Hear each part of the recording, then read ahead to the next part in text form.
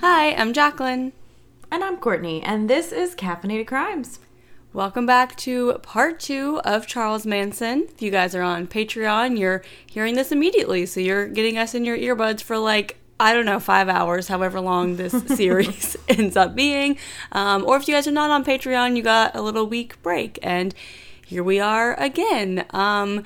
Like we mentioned last time, we're not gonna bullshit too much in the beginning because there's a lot of stuff to get to. So I think we're just gonna dive on in and tell you the rest of this wild story. Yeah, and this part, as far as story-wise, is longer than last week. So yeah, we're just gonna, a minute in, just get into it. So, yes. Where we left off, we were kind of talking about Charles Manson and his past. We already kind of told you about the Tate and LaBianca murders, and the murder of the Hinman murder, I think, as well. Yes, Gary Hinman. Yes.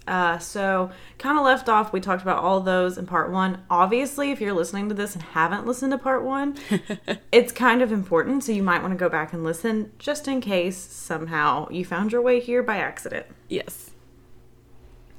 Okay. And now we are back to the Tate and LaBianca investigations, and police have just learned that a Manson family member named Susan Atkins admitted to being at the Hinman murder. She also said that she stabbed a man in the leg, and police are wondering if this is Frykowski. So, as previously mentioned, on October 10th, police raided Barker Ranch for other unrelated charges. So, Clem Tufts, which his real name is Steve Grogan, and Hugh Rocky Todd were asleep with a sawed-off shotgun between them when police arrested them. And they later found out they had been waiting for Stephanie Schramm and Kitty Lutzinger, who had fled the ranch the day before. And lookout Robert Ivan Lane was asleep and was arrested as well. So these lookouts are not doing a great job because they're all sleeping. I mean, I guess if you're just constantly doing drugs, you gotta sleep at some point. I mean, True. Your upper gotta come down at some point. So officers also found another lookout post that was hidden. They almost passed it, but they actually saw a woman walk out, pee in the bushes, and go back inside. So they're like, thank you for leading us right to you. I appreciate that. So they ended up dropping a large rock on the tin roof of the lookout, and 3 women ran out and were arrested. Other women were arrested in the ranch house, along with a group near Myers Ranch. And a total of 10 women and 3 men were arrested, ranging in age from 16 to 26. 2 babies were also found. Susan Atkins had a baby named Zizososi Zadfrak Glutz. Mm-hmm. Sure. Who was 1. I'm sure she changed their name when they got older, because what is that? Yeah. And Sandra Good had a 1-month-old named Sunstone Hawk. And both babies were badly sunburned. There were a lot of stolen vehicles, knives, food, and other supplies around the ranch, and those arrested were taken to the nearby city of Independence and booked.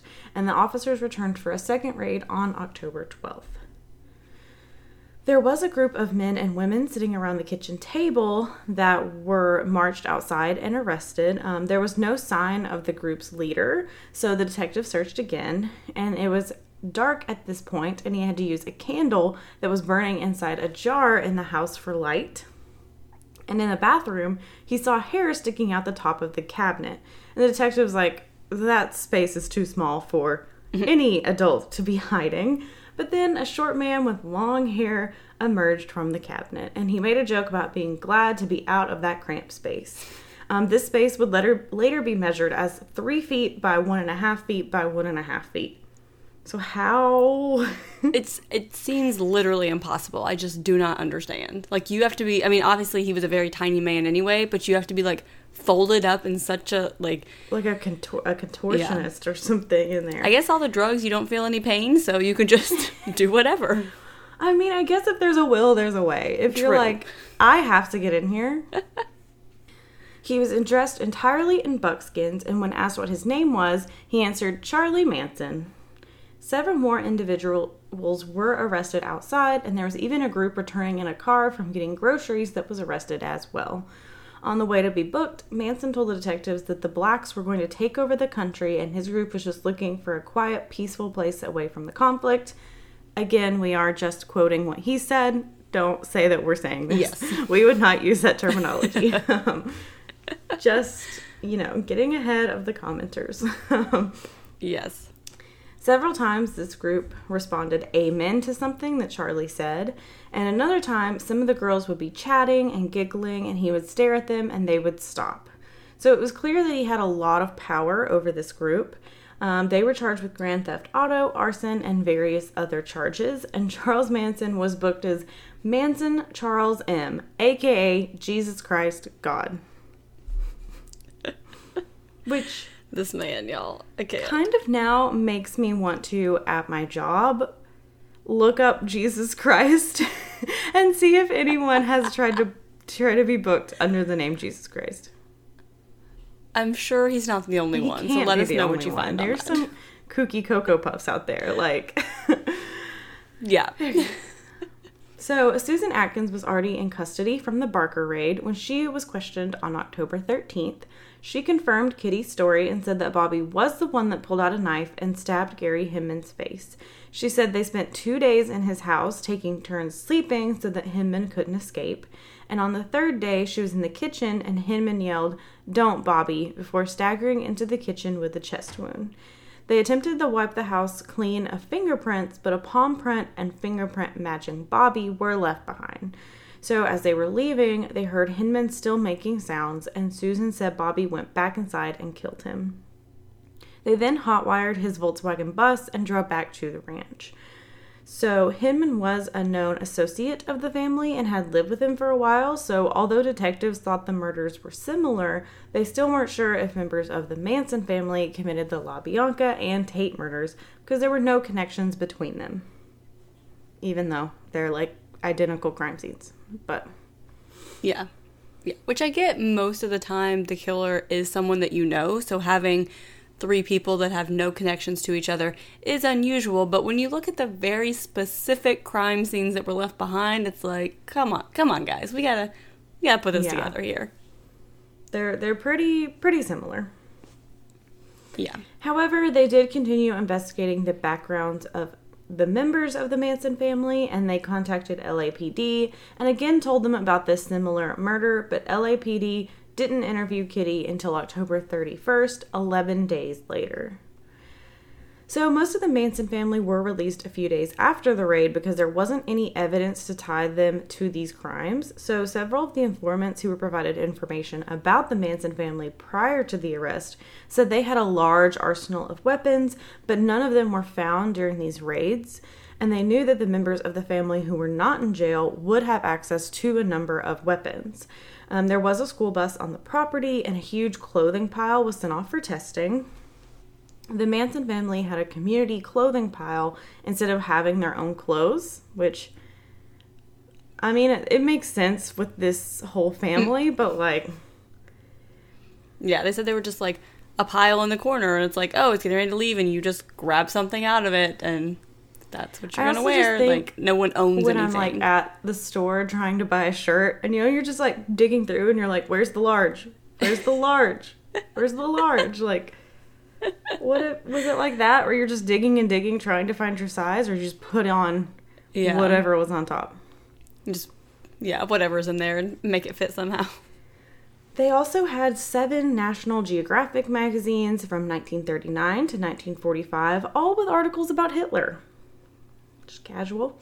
A few days after the search and after information was provided by Kitty and Susan, ballistics testing from Spahn Ranch came back, and the .22 caliber bullets found they were not a match to the ones recovered at Sharon Tate's house, and there was also no blood found on the knives. So Susan Atkins, who was arrested under the name Sadie Mae Glutz, was booked for the murder of Gary Hinman. On November 2nd, Steve Zabriskie went to the police department in Portland, Oregon, and told a detective that 2 people named Charlie and Clem had committed both the Tate and LaBianca murders. He said Ed Bailey and Vern Plumley, 2 hippies from California, had told him this. He also told them that those two individuals were in custody in Los Angeles for grand theft auto charges. Zabriskie said the two men also told him that they had seen this man named Charlie shoot a man with a .45 caliber automatic in Death Valley. But because Zabriskie did not have any last names, the detective didn't think he was credible and didn't contact Los Angeles about this. Like, I understand that I'm sure police departments get a lot of false information that's just like someone rambling about something that isn't true and didn't happen, whatever. But I would feel like, especially in the case of these high-profile, unsolved murders, you would think you would share this information. I mean, no matter how bizarre it is, right? Like, and especially because you're like, I think they're already in custody for, you know, grand theft auto charges, and it's like, okay, Charlie's kind of a common name, but Clem? That's not that common. Yeah. And even if Charlie's kind of common, you could still be like, well, let's just look, because how many people are arrested named Charlie on grand theft auto charges? Like, yeah, like in a specific area. It shouldn't be that difficult. That's what you get paid to do with our tax dollars. yeah, and like, especially because like at this point, it's like, they're just grasping at any straw trying to solve it. You know, it's not like they have these leads or anything. It's like, they're just trying to figure out something. So it's like anything would help. Yeah. So Susan Atkins was known as Crazy Sadie in jail. And the other inmates said she was happy and bubbly and she was always singing and dancing. And she also bragged about her previous sexual experiences. And one day, a cellmate named Virginia Graham asked Susan what she was in for. And she said, first-degree murder. She's like, yeah, that's me. Crazy Sadie over here. She said the boy she was with must have squealed on her, but that there was another girl who was there too. So Virginia asked her if she did it, and she said sure. But she said the police had the wrong story because they believed she had held the man down while Bobby stabbed him. But it was the other way around because she wasn't strong enough to hold the man down. And Virginia said she described the murder like it was an everyday activity. Susan told Virginia that she was working as a topless dancer in San Francisco when she met Charlie. She said he was the strongest man alive and had been in prison a long time, but he stayed strong. She said she followed his orders without questions, as all of the kids who lived with him did. And she said he was their father, their leader, and their love. He told them there was a whole civilization in the center of Earth, and the only way to get there was through a hole in Death Valley. And he was the only one who knew where it is. You know, these cult leaders are the only ones who ever knows how to get to these places. I don't know. You know, these chosen ones, you know how they are. He said he would take them there, and the chosen few would live together there. And Susan told Virginia that Charles was Jesus Christ. And at one point, Manson gave everyone a buck knife and instructed them on how to use it. And he said they needed them for protection in the race war in case any black men tried to kill them. And he asked if they were willing to kill if necessary.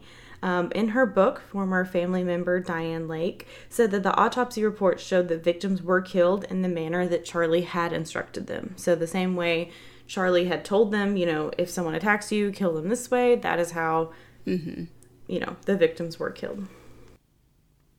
So on November 5th, police were called to a home in Venice where a 22-year-old who went by the name of Zero had supposedly shot himself during Russian roulette. There were 4 other young adults in the home, and they said Zero had noticed a gun case and opened it up. He said there was only 1 bullet inside. He then spun the cylinder and shot himself in the head. So police just accepted the story, and they're like, great, thank you. Cause of death, suicide. But later, they would find no fingerprints on the gun, which if you shoot yourself, I don't think you can wipe your fingerprints from it, or the gun case. And they'd also discover the gun had been fully loaded. Which is wild that you would write it off as a suicide before even checking the weapon that was used. Like, because clearly that just blows the whole theory. Like, there's... What? Yeah. And I mean, I think we even see this today still with, like, drug overdoses. It's just kind of people are just like, don't care. Yeah. That's the thing. Sure. And it's like, but what if it's something else? Like, it can be something else. Yeah. So, police also didn't know because they didn't do their jobs, that the 5 people staying in this house were members of the Manson family that had recently been released from jail. So Charles Manson was interviewed on November 6th and asked if he knew anything about either the Tate or LaBianca murders. He said no, and the police were so unimpressed with him, they didn't even write up a report on this interview. So they did go through his personal belongings and tested some leather thongs used as shoelaces to compare to the thongs used to tie up Leno LaBianca's hands. Tests said they were similar pieces of material, but there was no way to know for sure if it was the same type. And they interviewed 9 people of the Manson family that day, and the interview with Leslie Van Houten stuck out to them.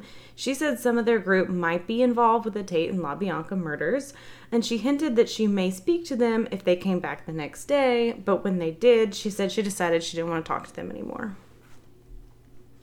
Which I'm also sure, like, with this Manson family, like, all these stories of how, like, out there they are, police were probably, like, just, like, what are you saying? You know, like, all these, like, girls just being like, oh, well, Charlie, Jesus Christ over here, and you're just like, we're gonna go to this hole in the center of the earth, and they're like, okay, guys, whatever you say. So the LaBianca detectives did not tell the Tate detectives that they were following this lead involving the Manson family. And also on November 6th, Susan Atkins admitted to Virginia Graham that she had killed Sharon Tate. Virginia asked her why, and Susan said they wanted to do a crime that would shock the world, that the world would have to stand up and take notice. She said they picked the Cielo Drive house because they knew the owner, Terry Melcher, and they knew it was isolated. And Virginia said she was curious and asked for more details, and Susan was eager to talk about it. She said Charlie had given them instructions and that 2 other girls and a man went with her. They wore dark clothing and brought a change of clothes in the car. They drove up to the gate and then drove back down and parked at the bottom of the hill and walked up. She said the man had cut the telephone wires, and she said a boy came out and saw them, so he was killed first, and she said Charlie had shot him 4 times. Virginia had originally thought this Charlie person had stayed behind, but now it seemed like he was actually a part of the group. But Virginia didn't know there was actually 2 Charles in the Manson family. So there was Charles Manson and there was Charles Tex Watson. And he a lot of times went by Tex, I believe. Mm-hmm. Because, you can't have 2 Charles in the family because the Charles is Jesus Christ. So you can't have the same name. Yeah. So he nicknamed him Tex because he's from Texas. So that's where his Which name Charles came from. Manson, Charles Watson, like those are very similar. Yeah, they are. So Susan said they entered the house and there was a man on the couch and a girl reading a book. Susan went into the bedroom while the others stayed in the living room. She said Sharon was sitting in the bed in her bra and underwear, and Jay was sitting on the edge of the bed talking to her. Susan said they didn't know any of their names until they saw them on the news the next day. Virginia said Susan's story started jumping around, and she mentioned Sharon and Jay being strung up with nooses around their necks so they could choke if they tried to move. She said Frykowski made her run for it, and she stabbed him 3 or 4 times. He actually reached the front door and was yelling for help when they killed him. Susan said Sharon was the last to die and laughed. She said Sharon had begged for her life and said she wanted to have her baby. Susan told her she didn't care and she'd better be ready because she was going to die and she didn't feel bad about it. And Susan actually tasted Sharon's blood after she killed her. They wanted to remove Sharon's baby and mutilate their bodies, but there wasn't enough time. So Virginia did ask her, did it bother you killing Sharon because she was pregnant? And Susan said, I loved her, and in order for me to kill her, I was killing part of myself when I killed her. Which, again, is just this answer where you're like, none of that made sense. Yeah, you're just rambling nonsense there, Susan. You said you had no idea who she was, but now you love her? But she's also you, so... Yeah. Okay. Which I believe also Susan had a child, too. So I'm like, how are you... Ugh, I can't. I mean, who can get in the mind of a killer? But True. Especially. So when Virginia asked her how she felt about the murders, she said she was tired and elated, but at peace with herself. And this was the beginning of Helter Skelter. And that now the world would listen. Susan explained Helter Skelter as Charles bringing together this group of chosen people to randomly execute people and release them from this earth. She said, you have to have a lot of love in your heart to do this for people. So now she's like, now they're doing people favors, you know? Like, Yeah, you know. When they left the Tate residence, Susan realized she had forgotten her knife. So Susan's cellmate Virginia was transferred, but she began talking to another woman named Ronnie Howard. She told Ronnie many of the same things that she told Virginia. She added that they had dipped a towel in Sharon's blood and had written pig on the door. She also asked Ronnie if she remembered the guy with a fork in his stomach and said they had written Arise, Death to Pigs, and Helter Skelter in blood there. Ronnie asked if the same group of people killed them, and Susan said it was 2 girls and Charlie, and that Linda wasn't involved in this one. Susan said there were 11 unsolved murders currently, and that there would be many more. Ronnie Howard had never snitched on anyone before, not really something you want to be doing in prison. You know, you're like, I keep my head down, I just keep going. But she said, like, I have to tell the police this. Like, this is, we have to tell this one.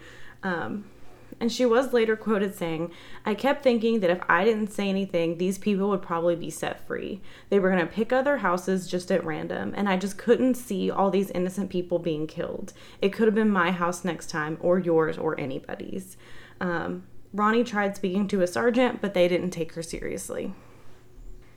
So, the motorcycle club Straight Satans came up in the investigation because Charles Manson was supposedly speaking to them about a bodyguard a few months before.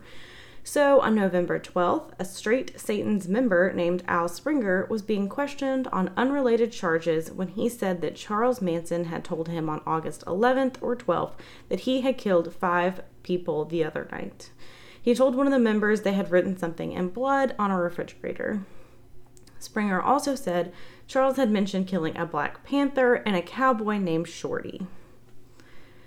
So Donald Jerome Shea was a 36-year-old who worked at Spahn Ranch as a horse wrangler, and he went by Shorty. He was born in Massachusetts and later moved to California with dreams of becoming a movie star, and he got some small acting jobs here and there, but mostly worked at Spahn Ranch, where he was described as a bouncer-like figure, but he and Manson really didn't get along. Manson also reportedly did not like him because he married a Black woman named Magdalene Velma Fury, who lived at the ranch with them. Shorty spoke to George Spahn about the Manson family and what he suspected was happening with them trying to take over. Shorty told Spahn that he should put him in charge, and Charlie also believed that Shorty was the one to notify the police before they were raided on August 16th. So Danny DiCarlo, who was a former Manson member and Straight Satans member, told police that Shorty disappeared about 10 days after the raid. He heard rumors from the family they used a sword and 4 German bayonets from their gun room to cut off his head and arms, and they buried him in pieces.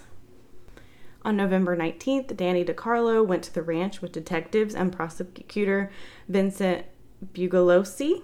He's the one who, we still can't pronounce his name, but he wrote Helter Skelter. And George Spahn gave permission for them to search the whole ranch, but they were unable to find Shorty's remains. LAPD wanted to offer Susan Atkins immunity in exchange for her testimony, but the prosecutor was obviously hesitant because Susan clearly played a large role in these murders. They're like, we can't, just let her off, but we kind of need her testimony.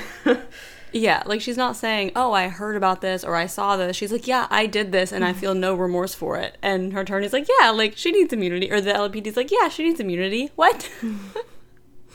No. So they did agree to offer a second-degree murder plea if she would testify to the grand jury, which I think can be a good, instead of just full immunity. Good compromise here. Yeah. They were originally a total of 19 detectives assigned to the Tate and LaBianca murders, but it was quickly cut down to only 6. There were 4 for the LaBianca murders and 2 for the Tate murders. Which is odd because if you remember, there's only 2 victims at the LaBianca house and 5 at the Tate house, and they now have twice as many detectives. So it's kind of like, what's with this split up here? You know, like, why? What is this? Yeah. And if you remember, too, the LaBianca detectives are the ones that heard about the Hinman murder, and they were like, oh, yeah, this seems similar. And they were the ones who were like, oh, like, this Beatles album has some of these lyrics. Maybe this has something to do with it. And, you know, all this information that they're seeing a connection to, and the Tate detectives are like, nah, it's cool. So clearly, whatever's going on over there with that department is just not the best. So the only evidence the state had against Manson was DeCarlo's statement that, quote, we got 5 piggies. So in 1965, the California Supreme Court ruled in People v. Aranda that the prosecution cannot introduce into evidence a statement made by one defendant that implicates a co-defendant.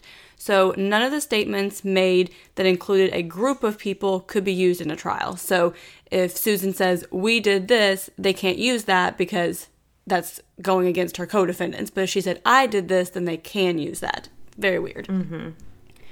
So the state needed to hold off on charging anyone for murder because they need to make sure they have a solid case first. Because obviously if you go through a trial and there's not enough evidence and you're acquitted, you cannot be tried again. So you got to wait and make sure you have everything first.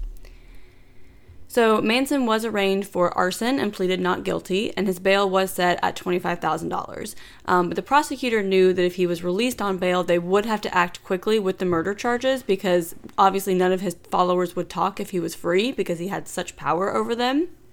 So several of the girls that were involved with the Manson family were interviewed separately. They were even threatened with a gas chamber, like people that they don't even know if they had anything to do with it. But they're like, oh, you know this guy? Like, we're going to put you in the gas chamber. I don't know if that's an effective way to get people to talk. Especially because, like, if it's extreme fear, you're going to be like, I'll tell you whatever you want. Right? Like, it's not true, but you want me to say it, I'll say it. Yeah. But all of them said they didn't know anything about these murders, and no one's talking. So Bobby Beausoleil went to trial for the murder of Gary Hinman, but it did end up with a hung jury, and the prosecutor said they would retry the case. And on that same day, Virginia spoke with a counselor who called LAPD and finally relayed what Susan said. So she's been trying to get this information to someone who will listen. So finally they did. Mm-hmm. So police's interview with 20-year-old Leslie Van Houten did prove to be helpful. So she was shocked at the news of Zero's death and said that it didn't make sense that he would play Russian roulette by himself. So she's kind of like, oh no, like they're coming after people who are talking. So like, I'm kind of afraid now. And like, are they going to do something to me? Like, what's going on? So she said that there were more girls than boys at the Tate residence, which also supports what Susan had said. And she implicated Patricia Krenwinkel and also said that someone named Linda was involved in the Tate murders. Again, backing up Susan's story because she said that Linda was not involved in LaBianca. So they're starting to get some names here versus just random family members.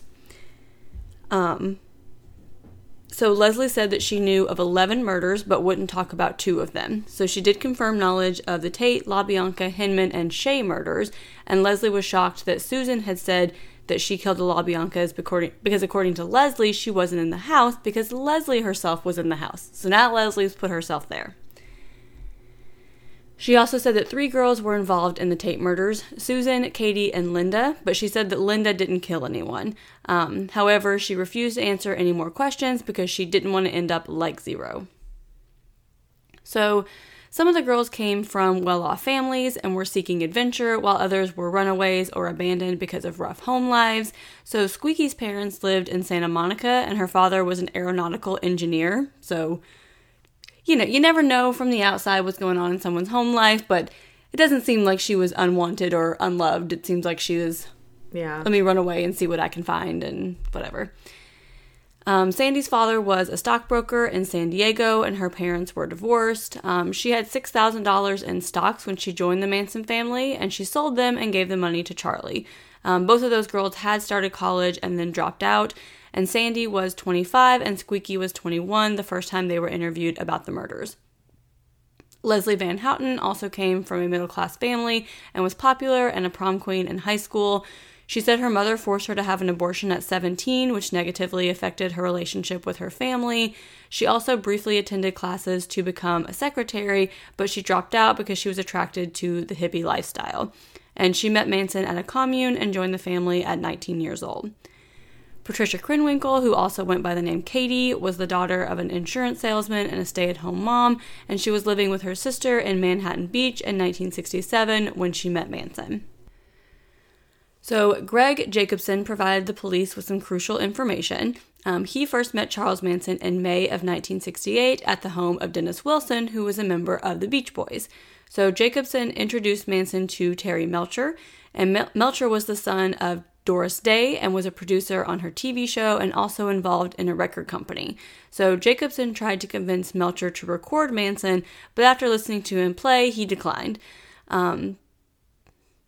So the song Cease to Exist on the Beach Boys' 1968 album was actually written by Manson, although he was not credited for it. So they did change a few things around, but in whole, the majority of the song was written by Manson, which is very interesting. Like we said, most of the members of the Manson family did go by an alias, and some of them also went by, the same alias, so you have, 3 girls calling themselves the same name, so it's very confusing in all these interviews trying to piece together who is who is involved, what their real names are, and in the book they talked a lot about, they were, months into investigations and people being arrested before they realized what some of their real names actually were, because they just had no idea. Yeah, I noticed that, too. There's a lot of, Linda and Leslie and names that are so similar, and so even with the similar names you're you need a chalkboard to try and keep up with everybody. Yeah, in the beginning of the book, Bugliosi, sir, he does have a cast list, not cast, who they are, important people. So list their names and reminds you who they are and their aliases and everything, which is super helpful because, again, we've left out a lot of names in this episode because, they mention every single witness by name and, all of these people. So it gets very confusing. So Jacobson told police that Tex's real last name was Watson because at this point they knew him as Montgomery, so they weren't able to find anything about him. But now that they had this information, on November 30th, they looked up records of Charles Tex Watson and found that he had been arrested on April 23rd, 1969 for drugs and was fingerprinted at that time. And they discovered that his right ring finger matched one found on the door of the Tate residence. So this is huge because they finally have a piece of physical evidence that ties members of the Manson family to the Tate murders. So detectives continued their search for Tex and learned that he was from McKinney, Texas. So it was a small town, and they contacted the local sheriff, who happened to be Tex's second cousin. So they told him that he was wanted for murder, and he said that Tex was living there now and that he would pick him up himself and house him. So police interviewed Terry Melcher, who confirmed Jacobson's story, and he also added that Dennis Wilson had once given him a ride back to his house on Cielo Drive while Manson was in the car. So they now know that Manson has been outside of this house before, so they finally have some sort of connection to Manson and this home. And police are now searching for the other 2 individuals that they were told were involved in the Tate murders. So records showed that Patricia Krenwinkel's father had arranged for her release after she was arrested in the raid, so they asked him where she was, and he said Mobile, Alabama. So police arrested her there on December 1st. And information had been leaked to the media, so a press conference was scheduled for 2 p.m. that day. Because obviously the public is understandably eager for information, and the prosecution is asking them to delay the press conference because they're we need to arrest Linda, and we don't have enough evidence for a grand jury indictment yet, so can you give us a minute before you release all this information and people start running and whatever. And they also didn't want to have to rush the grand jury indictment without solid evidence and then not be able to go through with the charges. However, the public had waited long enough and the police would not delay the press conference. So the press conference on December 1st was the first announcement that the same killers were responsible for both the Tate and LaBianca murders. They also announced that Tex, Patricia, and Susan had been arrested and they were searching for Linda.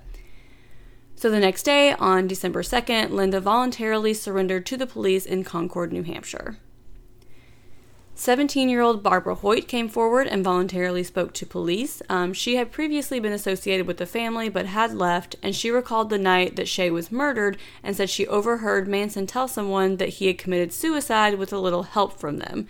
She also heard Susan talking about murdering Sharon and Abigail while at the ranch, and she agreed to cooperate with police and answer any questions. So Mary Brenner then came forward and agreed to talk in exchange for immunity in the Hinman murder. So she provided details of that murder along with Shay's murder, and she told police that Tex said they had buried his body near the railroad tracks at Spawn and abandoned his car in Canoga Park. So his car would later be found where they said it was, with a print matching family member Bruce Davis inside, and Shay's cowboy boots were also found in the car, caked in dried blood. So Mary and some other members of the family were arrested the day before the Tate murders for credit card fraud, and Mary was in jail during both the Tate and LaBianca murders, so they knew that she wasn't personally involved with them. At 11 o'clock on the morning of December 1st, shortly after the news of the Manson family arrest broke, a maid at the Talgarth Hotel in London tried to open the door of a room that was occupied by an American named Joel Pugh. So the door was hard to open, like something was stuck behind it, so she reached around and felt an arm. Nope. She immediately called for the police. Yeah, nope. Don't like that. She's like, I do not get paid enough for this. Nope.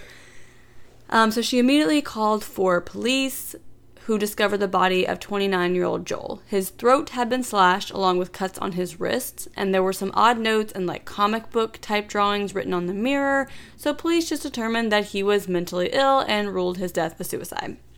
The manager of the hotel said that Joel checked in with a girl on October 27th, and she left after about 3 weeks, and they said that he appeared to be a hippie and didn't have any friends. So over a month later, a letter was found among Sandy's things in a motel room that said, I would not want what happened to Joel to happen to me. So this is the first time that police are like, oh, so Joel Pugh over here in London was also a former member of the Manson family and suspiciously died just hours after the news was released that the Manson family was responsible for these murders. Yeah. On December 3rd, prosecutors received the tape of Susan Atkins' interview, and she said that Manson had sent her, Tex Watson, Patricia Krenwinkel, and Linda Kasabian to 10050 Cielo Drive to murder its occupants. He took Tex, Patricia, and Leslie Van Houten to the LaBianca residence the next night, and he tied them up and instructed the others to kill them. So Susan, Clem, and Linda remained in the car during the LaBianca murders, and it was agreed that prosecutors would not seek the death penalty in exchange for Susan Atkins' testimony at the grand jury. They also agreed that they would not use her grand jury testimony against her or any other co-defendants at trial. So, we're just going to use this to get the indictment, but we're not going to use it in your actual trial. Patricia Krenwinkel's fingerprints were taken in Alabama, and they found one of them was a match to a bloody fingerprint left behind in Sharon Tate's bedroom. So Susan Atkins went before the grand jury as they attempted to obtain indictments against the defendants. Susan was born in San Gabriel, California, and grew up in San Jose. Her mom died of cancer when she was a teenager, and she ended up dropping out of high school and moving to San Francisco after multiple fights with her father. So she did have a really rocky childhood. In 1967, she was living in San Francisco with a group of other young adults. They were all pretty heavy drug users, and she said Charles Manson entered the home that she was staying in and played his guitar, and she was instantly fascinated by him. She said she asked him if she could play it, and he handed it to her, and she thought to herself, I can't play this, but she didn't say it out loud, but then Manson said out loud that she could play it. So this to Susan is just proof that he can read her mind. I'm sorry, okay. I just imagine... for example, you know that How I Met Your Mother episode where Ted is, reliving his previous drunk night in his head and thinking all this stuff happened and how crazy it was?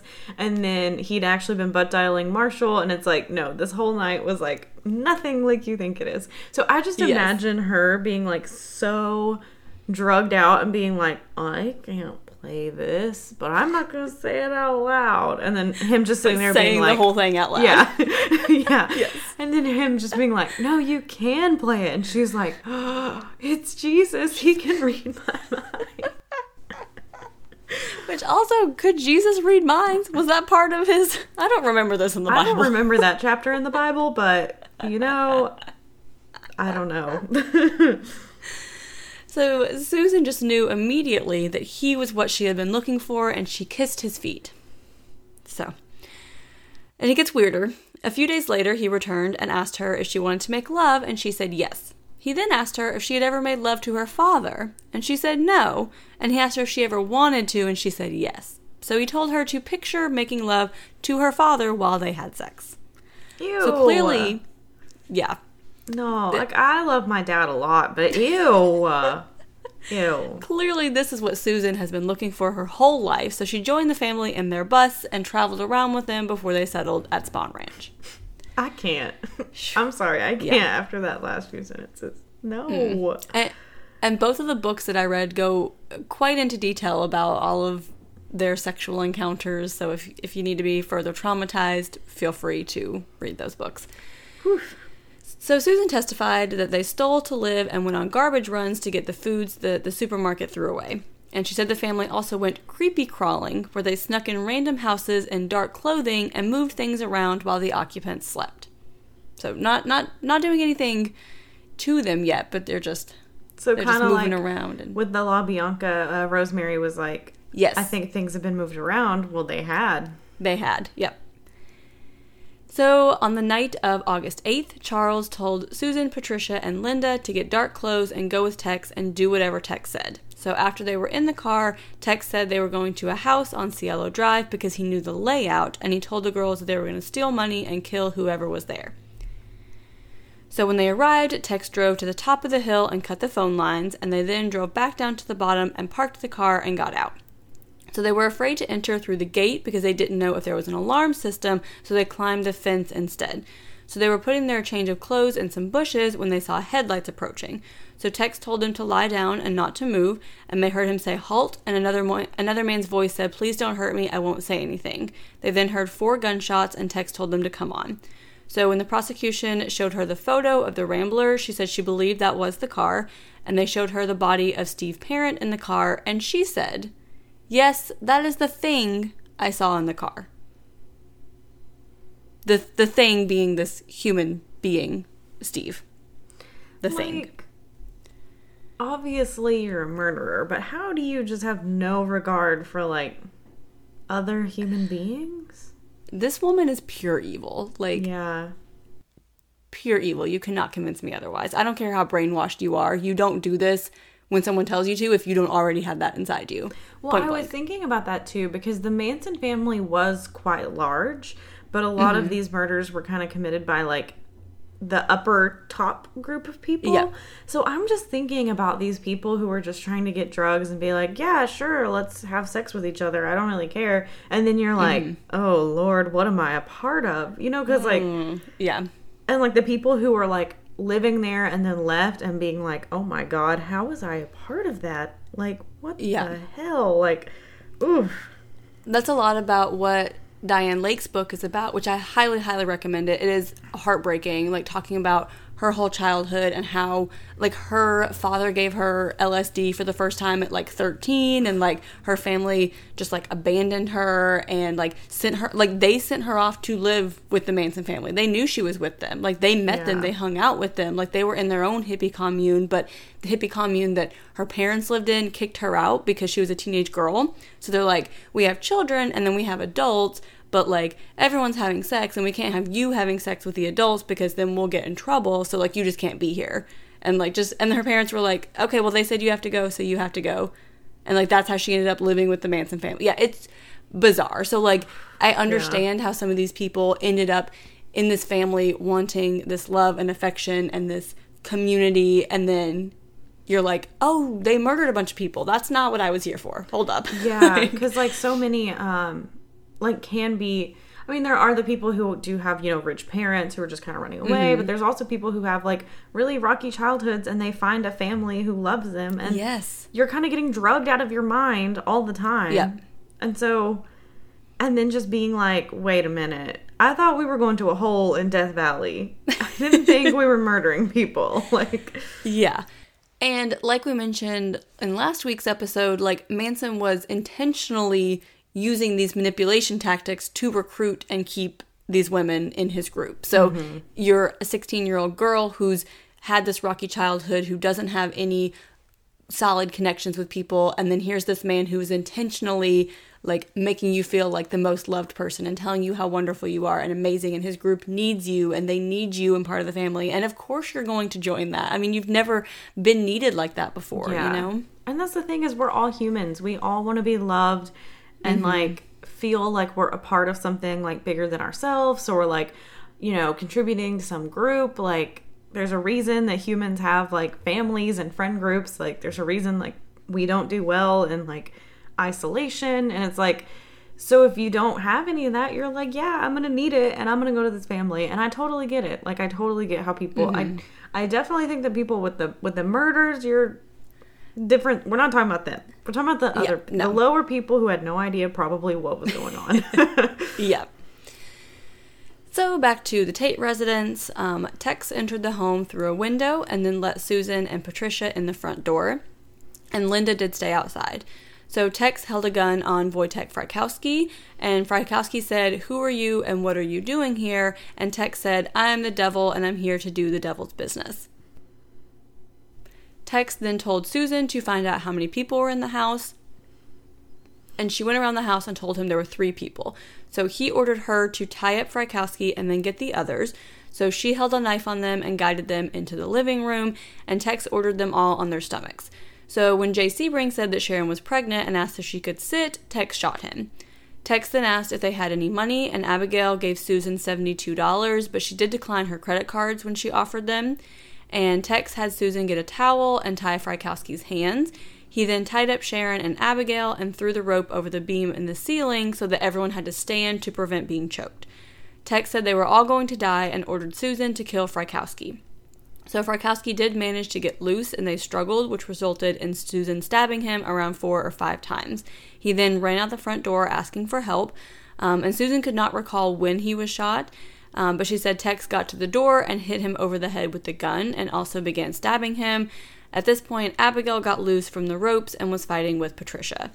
So Susan said it was just very chaotic. There was a lot of confusion. She said Sharon was begging for her life and that of her unborn baby. And at the end, Abigail stopped fighting and said, "I give up, take me," and Tex stabbed her once in the stomach and she fell.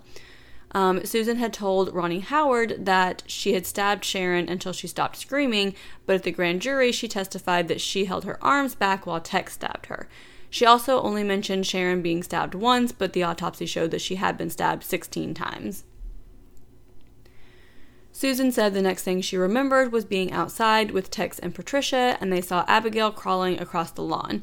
So Tex went to her, and Susan said he stabbed her 3 or 4, I don't know how many times. She was stabbed 28 times, actually. Mm-hmm. And Tex told Susan to go back and write something in blood on the wall, something that would shock the world. So she dipped a towel in Sharon's blood, and she wrote "pig" on the door, thinking about the words "political piggy" that had been written at the Hinman murder.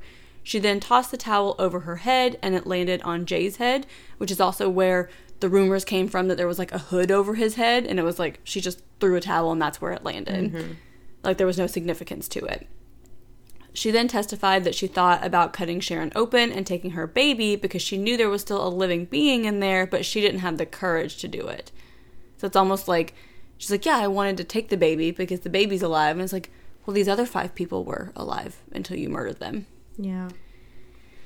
So Susan, Tex, and Patricia then grabbed their spare clothes from the bushes and got back in their car. So Linda was in the car at this point as well, and they changed clothes in the car and threw out their bloody clothes and weapons at different points along the road. And Susan realized that she had left her knife, but Tex didn't want to go back. They did stop and use a garden hose to wash the blood off, and a man came out of the house and told them to leave.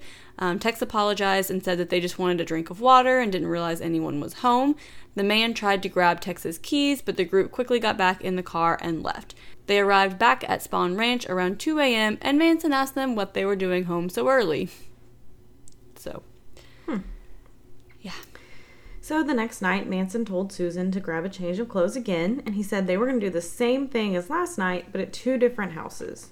So Susan, Tex, Patricia, and Linda went again, this time joined by Manson, Clem, and Leslie. Manson had a gun, but Susan didn't notice any knives. They stopped at one house, and Manson went around and looked in the windows, but he said he didn't want to do that house because he saw pictures of children on the wall. But later he would say they might have to kill children too. So here's again where these lines keep getting blurred of like, but Sharon was pregnant, but there's children, but like, it's just a mess. They drove around and finally arrived at another house, and only Manson went inside at first. So a while later, he came out and said he had tied up the couple and they were calm, and he instructed Tex, Patricia, and Leslie to go in the house. Manson said the group last night had panicked when they were told they were going to be killed, so he had reassured this couple like they're going to be fine. And he told them to paint a picture more gruesome than anybody had ever seen, and they should hitchhike a ride back to the ranch when they were finished. Manson brought Rosemary LaBianca's wallet with him, and they put it in a gas station bathroom, hoping someone would use the credit cards and be suspected of the murders. The wallet wasn't found until 4 months after the murders, and it had been in the back of a toilet, so they weren't able to get any physical evidence, but it does give more weight to Susan's testimony.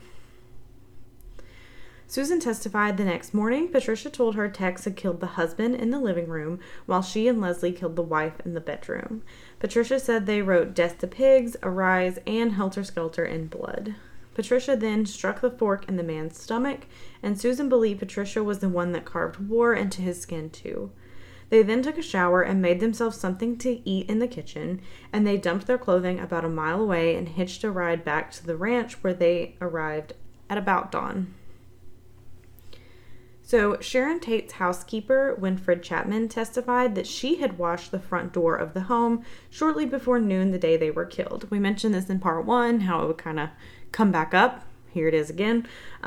This was important because Tex left a fingerprint on that door, so he had to have been in the home sometime after Mrs. Chapman left at 4 p.m.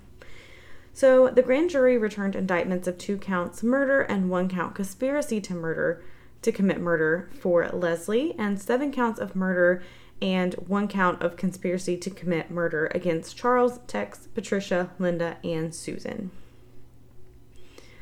So the prosecutors made sure to schedule arraignments on different days because they were afraid Susan would run into Manson and he would persuade her like not to testify. And Susan's father announced that he didn't believe that Susan was really under Manson's spell and that she was just kind of trying to talk her way out of it. So even her dad's like, nah, I think this is her. I think it's just her. Just her. He blamed the drugs and said he's been trying to have her locked up for years after various offenses, but the courts were too lenient with her. Then, on December 14th, the Los Angeles Times published Susan's account of the murders. They had approached her attorney and asked if she was interested in selling her story. They believed it was only to be released in Europe, but somehow it was leaked to the Los Angeles Times. So this is a huge problem with the trial, because how are you going to find an impartial jury now that you've read her whole account of these gruesome, gruesome murders in your newspaper? Yeah, like clearly you are coming in with a bias here. So Susan began writing letters to friends, which were copied and sent to the DA's office because these admissions could be used against her in the trial. She also had a letter smuggled to Ronnie Howard in prison, but Ronnie turned the letter over to her attorney and he gave it to the DA. The letter continued confessing to the crimes and saying they were killing people to release them from her physical body. She also said she initially wanted to slit Ronnie's throat when she realized that she was the informant, but then realized that she herself was actually the informant. Yeah, like you ran your mouth too much, Susan. This was you. You told 2 different people, too. Like, you're just telling anyone who will listen at this point. Exactly. So, a TV camera crew from Channel 7, KABC-TV, tried to recreate the scenario Susan described. So, they left the house on Cielo Drive and drove down Benedict Canyon, as Susan said the group had done. They changed clothes in the car, which took them about 6 minutes, and at the place where they could pull over easily, they did so. There was a mountain on one side and a ravine on the other, just as Susan had described. So, they looked down the embankment, and they spotted what appeared to be clothing. So, they contacted LAPD, who recovered 2 pairs of blue jeans, 2 black t-shirts, a dark velvet turtleneck, and a white t-shirt covered in what appeared to be blood. And forensic testing would later confirm that it was blood that matched the types of the Tate victims. So, the prosecution is furious that LAPD hadn't found this clothing before this point, because this TV crew, who are not investigators, were like, we just followed her story and found it in exactly 2 hours. Like, they're like, we just went right down where she said they did, and like we changed clothes to see how long it would take, and then we tossed them, and right there it was. That was it. We just did your job for you. Like, yeah. So, after the gun recovered by the Weiss boy was finally retrieved and tested in mid-December, it was determined to be a match to the bullet that hit Sebring. Again, this weapon that they had in their possession for 3 months while they were sending flyers out to people trying to get this weapon. Yeah. Yeah. So, we should just name this Charles Manson Part 2, the LAPD is still shit. So Rudolph Weber contacted police and said he was the man that chased away a group of people using his garden hose the night of the Tate murders. He provided a general description that did match the Manson family members, but he wasn't able to pick them out of a lineup because he was like, it was really dark when I saw them, and you don't really think much of it. You're just like, hey, can you just go quit using my garden hose? Like, yeah. Like, I don't think I'm going to have to identify you later. It's like you were just trespassing. Yeah, you never think, like, these trespassers who just left when you asked are the ones who just committed a gruesome murder. Yeah. However, he was able to accurately describe the car they were driving, including the license plate number that he memorized. And he said he had to remember numbers for work, so he was just kind of good at that sort of thing. And the license plate matched the car that Susan said was borrowed from John Swartz, the former ranch hand at Spawn Ranch. LAPD had previously threatened Manson family member Diane Lake with the gas chamber, but the DA investigator was kind to her and she opened up to them, which I think happens a lot. You know, if you're just maybe nice to people, they might be more forthcoming than just trying to scare them. Crazy how that works. And also, Diane was 16 at this time, so like a literal child. And I don't think I put it in the notes because there was so much stuff I had to cut stuff out. But this DA investigator, they actually fostered her throughout the trial. So, like, she lived with him and his family. Yeah. So Diane admitted that Tex told her he'd stabbed Sharon because Charlie had ordered the killings. And she said Leslie had brought back coins, a purse, and credit cards the next day. The DA's office wondered if this could have been Leno's missing coin collection, and Diane said Leslie had told her that she stabbed someone that was already dead near Griffith Park. So this was likely to be the LaBianca house. She also said someone had written in blood on the refrigerator and that she'd wiped everything clean of prints. So Leslie said they took a carton of chocolate milk with them and described the boat that had been outside the house. She also said she wasn't involved with Tate murders. Investigators also found the LaBiancas had a neighbor named Harold that Manson had partied with, and Manson had been to his house several times. So they weren't sure if he went to the wrong house that night and actually intended to kill Harold, or if he was just like aware of the area because of his connection to Harold. Mm-hmm. Acting as his own attorney, Manson was entitled to copies of all of the prosecution's material witnesses, except the addresses and phone numbers of witnesses and pictures of the crime scenes. So a German magazine had offered $100,000 for photos of the crime scene, so obviously the DA's office wanted to make sure they were not released to anyone, because they're like, we can't have these images just out here. And no. Just bad practice to be like, I'll pay $100,000 for crime scene photos. Right? Like, gross. So Manson somehow became like a counterculture hero. He gave interviews from prison to the underground press as he had more privileges than usual due to serving as his own attorney. And free Manson buttons were created along with t-shirts with his face on it, and many protested for the release of the Manson family. We see this every time with serial. We saw it with Ted Bundy. We see it with just, it's just disgusting. Yeah. So it wasn't until February that Terry Melcher said Manson had knocked on the door of the guest house at Cielo Drive in March of 1969 and spoke with the owner, Rudy Altobelli, about his music. So this was pretty huge because this indicated that Manson had been in the main house and had seen the layout prior to the murders. So Rudy was a business manager, and Manson was speaking to him about producing his music. So police interviewed Rudy, and he said Manson had knocked on his door and asked for Terry Melcher, but Melcher had moved to Malibu, and Rudy told him this. So Manson asked for his new address, but Rudy wouldn't give it to him. So Rudy was irritated that Manson had come through the main house to speak with him and said he didn't want his, like, tenants disturbed. He was like, you can't just, like, trace through this house that you have no right to be in. So in the house that night was Sharon, Abigail, Wojtek, and Jay. Rudy said Sharon's friend and photographer Shiroka Hatami was also there that night. Hatami was then interviewed and said he did send a man to the guest house at some point that spring. He couldn't remember when, but he said it was the night before Sharon left for Europe.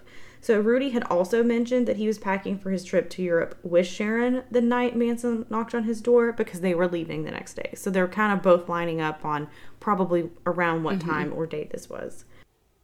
Yeah.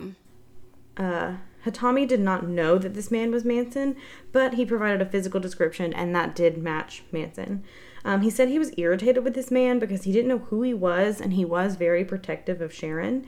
So he pointed him in the direction of the guest house, and the prosecutors speculated that Manson would have felt rejected, and this could have been a possible motive for the murders, as him being like, how dare you, tell me to leave, like, And this also indicated that Manson had seen 4 of the 5 victims prior to the nights of the murders. So, the DA's investigative team spoke to many current and former Manson family members before the trial.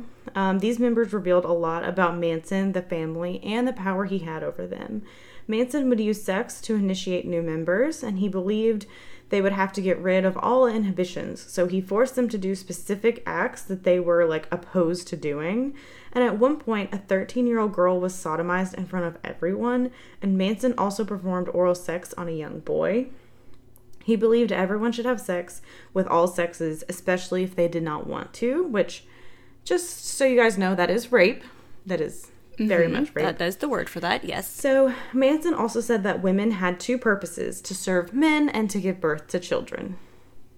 Boo, tomatoes, tomatoes, tomatoes, tomatoes. So Manson also interpreted the chapter of Revelations in the Bible to mean that the 4 angels were the Beatles. So he saw them as leaders, spokesmen, and prophets, and believed they issued fire and brimstone. He found what he believed to be many more specific references to them and would share these beliefs with the other family members or anyone else that came in contact with. He believed the Beatles were speaking directly to the family through their music. I'm leaving that in because that was kind of funny. Specifically, the White Album. Whew. So, getting sweaty again. Just bringing it back from part 1, I'm getting sweaty again.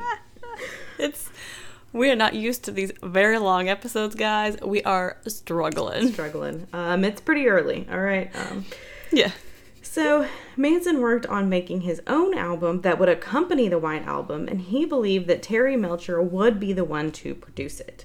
So, the family's most played songs from the White Album were Blackbird, Piggies, Revolution 1, Revolution 9, and Helter Skelter. Manson said that Revolution 9 was the Beatles' way of saying what would happen at the end of the race war. If you haven't heard this song, it's kind of just a chaotic mashup of various instrumental sound bites and sound effects such as screaming and gunshots, with number 9 being repeated over and over. So, 6 months before the Tate and LaBianca murders, Manson described the murders as they would happen in detail, including writing in victims' blood. So the witnesses who shared this information also gave the prosecution what they would eventually believe was the motive behind these murders. Manson frequently spoke about Helter Skelter. He believed this would be a race war where black people finally rose up against white people. He said the black man's purpose was to serve the white man and that they had been on bottom long enough and would soon take over power. He planned the murders with the idea that other white people would think that the black people committed these murders and it would ignite a race war. So he's claiming that, like, black people are going to start attacking white people, but him as a white man is attacking white people instead to just initiate it. So, yep. Whew. You know that white on white crime you hear so much about in the media. So he said, white people would start killing black people, and black people would turn white people against each other so that they would start killing other black people as well. So, I mean, I don't know how you're just thinking that you just know exactly what's going to happen, but you do you. Because you got too much time on your hand and too many drugs. Yeah. And so you're just... Like, you know when you're... Maybe get a job, Manson, maybe. It's like, you know when you're in the shower and you think about, like, a possible conversation and you're like, this is going to happen and I'm going to say this and then he's going to say that. This is like that times 30. Yes. And then you make that your life's purpose and then you tell everyone you know about Yeah, and then you convince everyone else. That's a good analogy. So... He said eventually the white race would be wiped out and only black people would be left. Before this happened, Manson would take his family into the hole in Death Valley that only he had access to, and they would hide out there until the race war was over. His theory was that once all white people were gone, black people would soon realize they can't survive without white people telling them what to do. Okay. They're human beings. They have brains. I think they don't need someone to tell them what to do, but all right. They would then seek out Manson's group and tell them they can come out because the race war is over. And Manson would then emerge as Jesus Christ and leader of the world and would make the entire black race his slave so that white race would be on top again. The racism.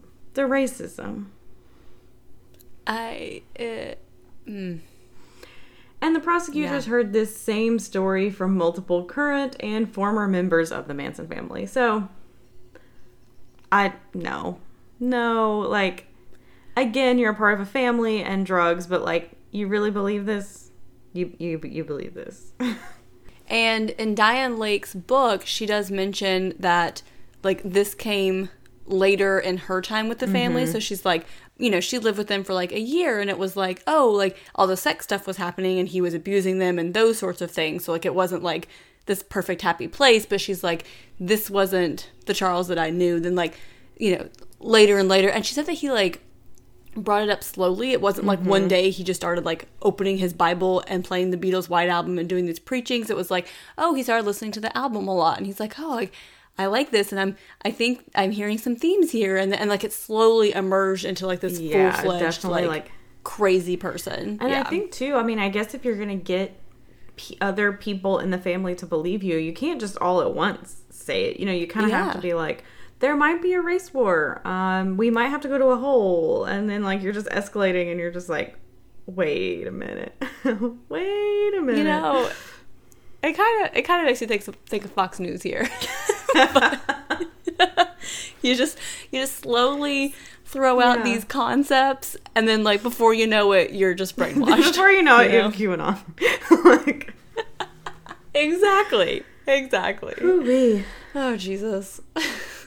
So the prosecution also interviewed Dennis Wilson from the Beach Boys. So they found out that Manson had asked to stay with him for a while, and when he arrived, he brought over a dozen people with him.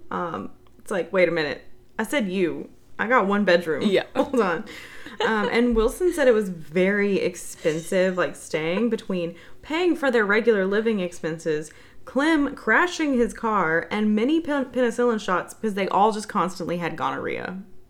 Just constant gonorrhea. Like, which happens when you just have sex with everyone with no protection. Yeah. And I think also Dennis Wilson had to just like abandon his house and be like, I'm just not going to pay the rent anymore because I can't get rid of you. Like, yeah, he legit just like left, and like Manson stole like his like gold records and stuff that like he later used to like barter for like a ranch and you know whatever. But yeah, like eventually he's like, I don't know what else to do. I'm just gonna leave. I'm just gonna stop paying the rent, and it's gonna look bad on my credit for a while, but I'm in the Beach Boys, so it's fine. I can't pay for any more penicillin for all this gonorrhea. So. I can't keep getting gonorrhea. Just imagining that little sound clip taken out of context. Kevin's gonna be like, what? What? He's listening to you editing. I'm sorry, what, Courtney? You did what now? So in February, Susan decided she no longer wanted to testify, and this did void her agreement with the DA's office. So death penalty is now back on the table if she is found guilty. So police now spoke with Linda Kasabian, as she had been cooperative with them, and they hoped that she would agree to testify. Because she had not actually murdered anyone, Linda was given full immunity in exchange for her testimony. And at 20 years old, Linda had been married twice and had one child and was 8 months pregnant with her second child. She had previously separated from her husband, and that's when she traveled west, staying with various groups until she found the Manson family. She only stayed with them about 6 weeks, but she was the only member with a valid driver's license, so the prosecutors guessed that's why she was one of the few members, like, Manson chose to go along for these murders. It's like, oh, we finally have a driver. Here we go. Mm-hmm. Linda said her daughter was separated from her when she arrived at the ranch, and they separated mothers and children so the mothers, like, wouldn't impose their own ego on the innocent children. Mm. Or just another control tactic, because they have your kid. Yeah. Yeah. So Linda told the DA's office that when they arrived at the house on Cielo Drive, Tex told her to look for an opening to the house. She went around back and she did see an open window where the painter had removed the screens to paint the nursery, but she didn't want to participate in these murders, so she told Tex she didn't see anything. He then cut a screen to gain entry to the house, so Linda saw Wojtek and Abigail come outside where they were murdered by Tex. She said she wanted to leave and get help, but her daughter was back at the ranch and she didn't know where she was or how to get there, and she was afraid something would happen to her daughter if she left and went to the police. So it's like, I'm stuck because I want to leave, but I have to protect my daughter too. Yeah. Linda said she wasn't at the LaBianca murders, but shared some of the same information that they heard from the other family members. She also said that the same night of the LaBianca murders, Manson ordered the hit of another man. This was a man that Linda had previously slept with, and he ordered her to get into his apartment and he would send the others in, but she purposely went to the wrong apartment and said it wasn't him. Linda did end up leaving the ranch 2 days after this. She ended up leaving her daughter at the ranch to go find her husband, but when she found her husband, he was with another woman, so she left and went back to the ranch. She found out that her daughter, Tanya, had been taken into foster care during the August 16th raid, so she went to court and was able to get her back, and she went to her husband in New Mexico, but he was still with the other girl. She then hitchhiked to Florida to stay with her dad, then to New Hampshire to stay with her mom. As previously mentioned, she did turn herself in when she saw the press conference and heard they were looking for her. She said she didn't tell anyone about the murders after she got her daughter back because she was afraid the family would come kill them both. I mean, we are seeing people who talk show up dead, you know. Mm-hmm. I do believe her that she's kind of like, I'm just trying to lay low here. Oh, yeah. And people did criticize her because they were like, you wouldn't leave the night of the murders and leave your daughter at the ranch, but, like, you left her there with these murderers 2 days later. But she was like, I didn't think they were going to harm her as long as I wasn't doing anything wrong. Mm-hmm. You know what I mean? Like, she's like, oh, I'm just going to see my husband and then I'm coming back. Like, they're not going to harm her. But if, like, I disappeared the night of the murders, they know I'm going to tell someone, then they are. So, like, people criticize that decision because they're like, you still left her alone. But she's like, no, like, she was a part of their family, too. Like, they weren't going to harm this innocent child, you know? So, the prosecutors received some information that Manson's defense team was going to claim that he was out of state on the days of the murders and therefore couldn't have ordered them. However, the DA's office found that he had received a ticket for driving without a license outside of San Diego the day before the murders, so this proved that he was nearby. And California is a pretty big state. Like, it's going to take you a while to get places. Yeah. So Mary Brunner and Sandra Good were also arrested the day of the murders for using a stolen credit card, and they were driving the same car Charlie was in when he got the ticket, so clearly he had driven the car back to Spahn Ranch. Mm-hmm. Several witnesses had told the DA's office and police that Manson had once killed a Black Panther, and police were shocked when Bernard Grau came forward. He said Manson had shot him after an argument and he asked his friends to pretend that he was dead. He spent a while in the hospital in critical condition and still had the bullet inside him. The DA's office asked if he was willing to have the bullet removed to be compared to those from the murders, but there were serious health risks involved and he declined. And members of the family later said they were in need of money and decided they would pose as like drug dealers, and their plan was to take Crow's money but not give him any drugs. They argued. Manson shot him 3 times, but the gun jammed the first 2 times, and he did eventually shoot him in the chest. Then in March, Bobby Beausoleil was retried and found guilty and sentenced to death for the murder of Gary Hinman. And it wasn't until April that testing was done, and bullet casings found at Spahn Ranch did match those from the Tate murder weapon. So they originally found some that did not match, but they later found others that did. Mm-hmm. So, against the judges and several lawyers' recommendations, Manson wished to represent himself, and the judge finally granted it. He did, however, have multiple court-appointed attorneys assisting him at different points. He often fired them and requested new attorneys. He was constantly disruptive in court, filing all kinds of various motions. He would give long monologues and would do things like put his arms out and say, "Kill me now," when they denied one of his motions. And then the girls on trial would repeat his behavior. Just a huge clusterfuck. In the book, there's like a whole chapter dedicated to like every single hiring and firing of an attorney and every motion and so on and so forth. But, you know, he's a piece of shit. We don't need to get into all that. Yeah. So Manson, Leslie, Linda, Patricia, and Susan would be tried separately from Tex. So Tex was still in jail in Texas, and his lawyer was fighting for extradition. So in his Texas jail cell, he was allowed a record player, and his mom cooked his vegetarian meals that were delivered to him. Like, he's just living the life there in McKinney, Texas. Eventually, Tex would go on a hunger strike and become withdrawn and would have multiple psychiatric evaluations to determine if he was mentally ill or if he was just faking it to fight extradition. Spoiler alert, he's just faking it. Mm-hmm.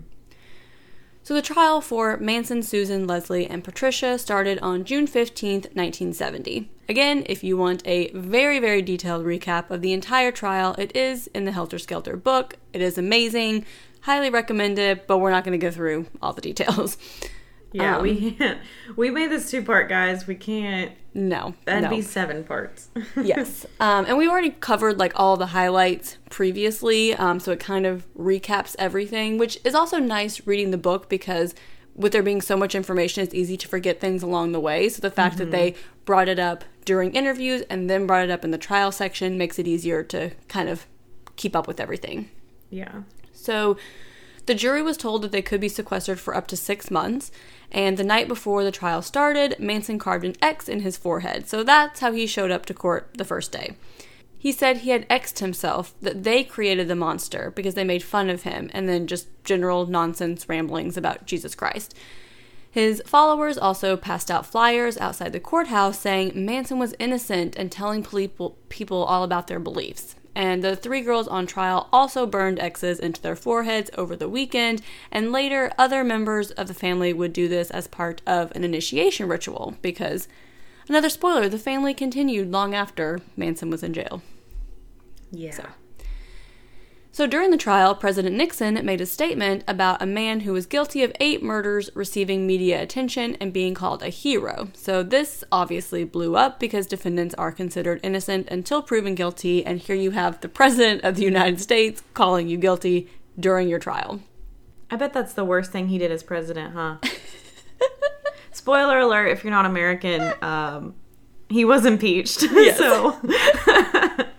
Yeah, just look up Watergate. Just look it up. Oh boy, maybe we should do an episode on that. Oh, we should. Okay, but you know what? We'll get to that, guys. yeah. Something a little different from our usual forte here.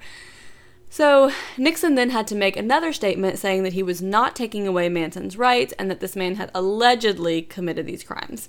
So the jury security was even stronger after this because they wanted to make sure that this statement did not make it to the jury because it would be damning to the defendants. However, Manson was happy to have this attention, and against the judge's explicit orders, one of the defense attorneys for some reason brought a newspaper into court. So during the trial, Manson grabbed the LA Times and showed it to the jury with the headline saying that Nixon had said Manson was guilty.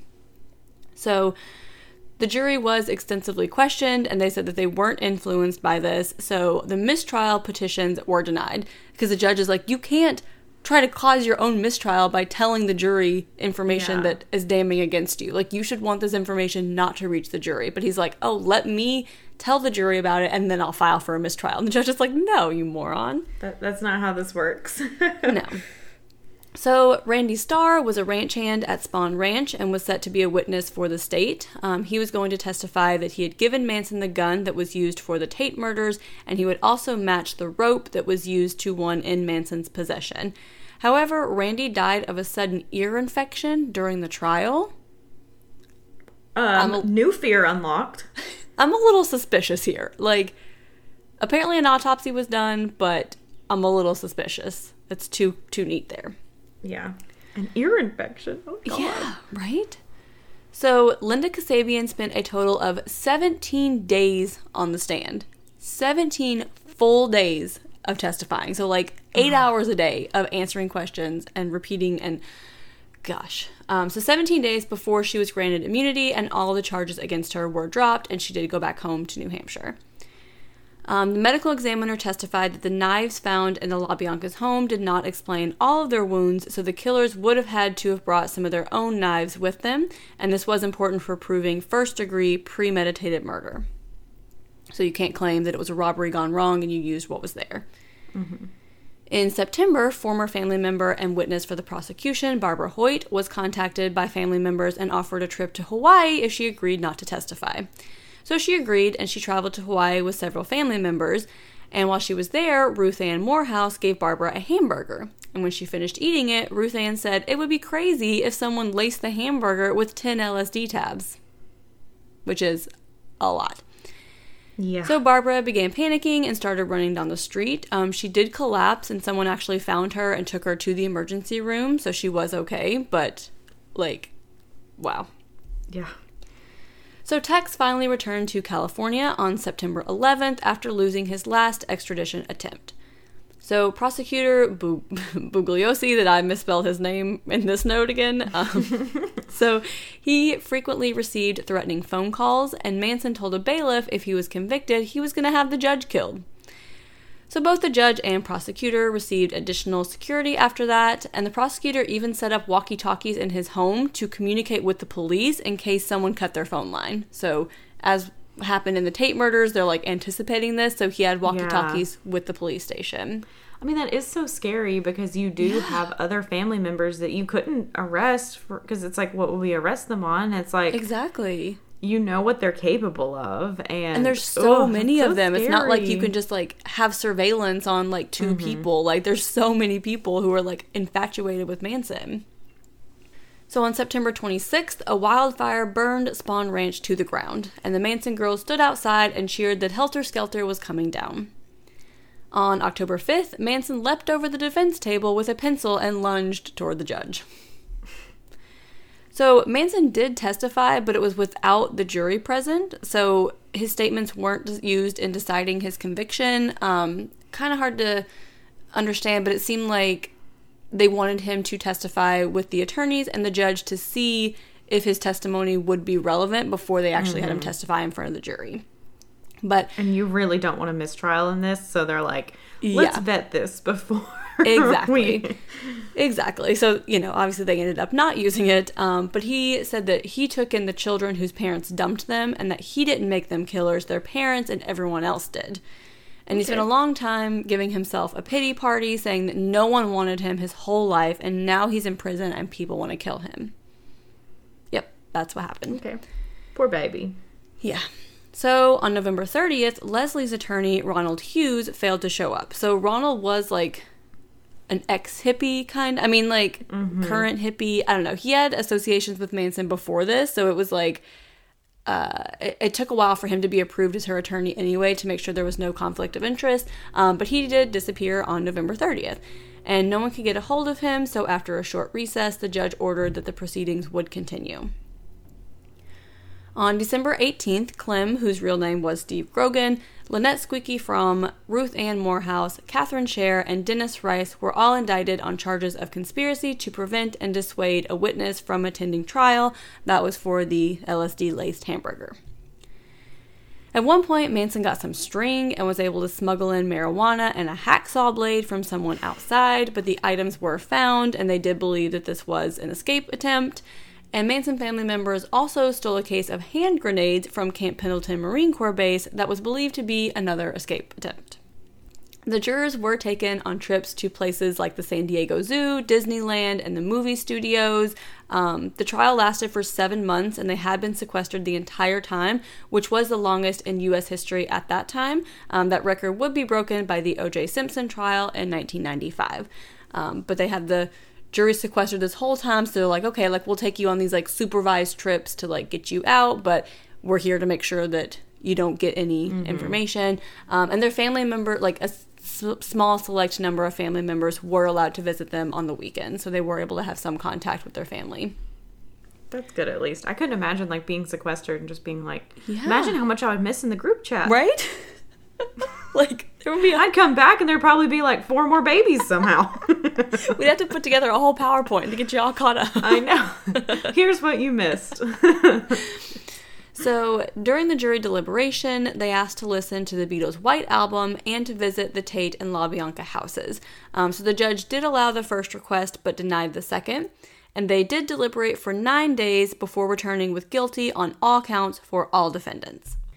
So during the penalty phase, the defense tried to say that these were copycat killings to get Bobby off from the Hinman charge. So they claimed that they weren't responsible for any of them, but Bobby had been wrongfully accused, so therefore they committed similar murders to make the police believe that the first one couldn't have been Bobby. So they're still implicating themselves, but they're trying to take Manson out of it. So these girls are basically just like throwing themselves, I don't know the word. Like in front of the bullet. Yeah, there we go. I had a phrase there that wasn't coming to my brain. They also now claimed, again, this is post-conviction penalty phase, they are claiming that Linda Kasabian is the one who ordered these murders. So they're just talking out their ass. Like, there's no evidence of this. So because certain statements were introduced by the defense during the penalty phase, Susan's grand jury testimony was now allowed back in. So all of this that she spewed was now allowed back in because the defense introduced some of these items. So the judge did end the jury sequester after 8 months when all information had been shared during the penalty phase and there was really nothing else that they could discover. So they're like, okay, like, you don't have to be sequestered anymore. All 4 defendants also shaved their heads during this time to make some sort of statement, as well as did some of the family members who were protesting outside the courthouse. On March 29th, after deliberating for 10 hours, the jury sentenced all 4 defendants to death. And upon hearing the verdict, Patricia said, "You have just judged yourselves." Susan said, "Better lock your doors and watch your own kids." And Leslie said, "Your whole system is a game. You blind, stupid people. Your children will turn against you." All right, then. Yeah. Also, in March, the body of Leslie's attorney, Ronald Hughes, was found in Cesp Creek. The cause of death and manner of death were undetermined due to the state of decomposition, but it is believed that he was murdered by members of the Manson family. I mean, how bizarre would some other situation be here? So Squeaky Fromm, Clem, Catherine Scher, and Dennis Rice were sentenced to 90 days in jail for misdemeanor conspiracy to dissuade a witness from testifying, and Ruth Ann Morehouse, who is the one who actually gave the hamburger to Barbara, didn't show up to sentencing, so they just didn't think it was worth extraditing her from Nevada, so she just got away with that. Well then. Yeah. So Tex Watson finally went to trial in August of 1971, and he testified that Manson gave him a knife and gun and told him to go to the house where Terry Melcher used to live and kill everyone in the house as gruesome as he could. He said Manson also said something about movie stars living there, so again, proof that he did actually know who was there. And in October, Tex was found guilty of 7 counts of first-degree murder and 1 count conspiracy to commit murder. The jury did only deliberate for 6 hours. Susan also pleaded guilty to the Hinman murder, and Manson, Bruce Davis, and Clem were tried for the murders of Hinman and Shea, despite Shea's body never being found. They were all found guilty on all counts, and Manson and Davis both received life sentences, and Clem received the death sentence, but the judge changed his to life as well. The Manson girls continued their vigil outside the courthouse during all of these proceedings.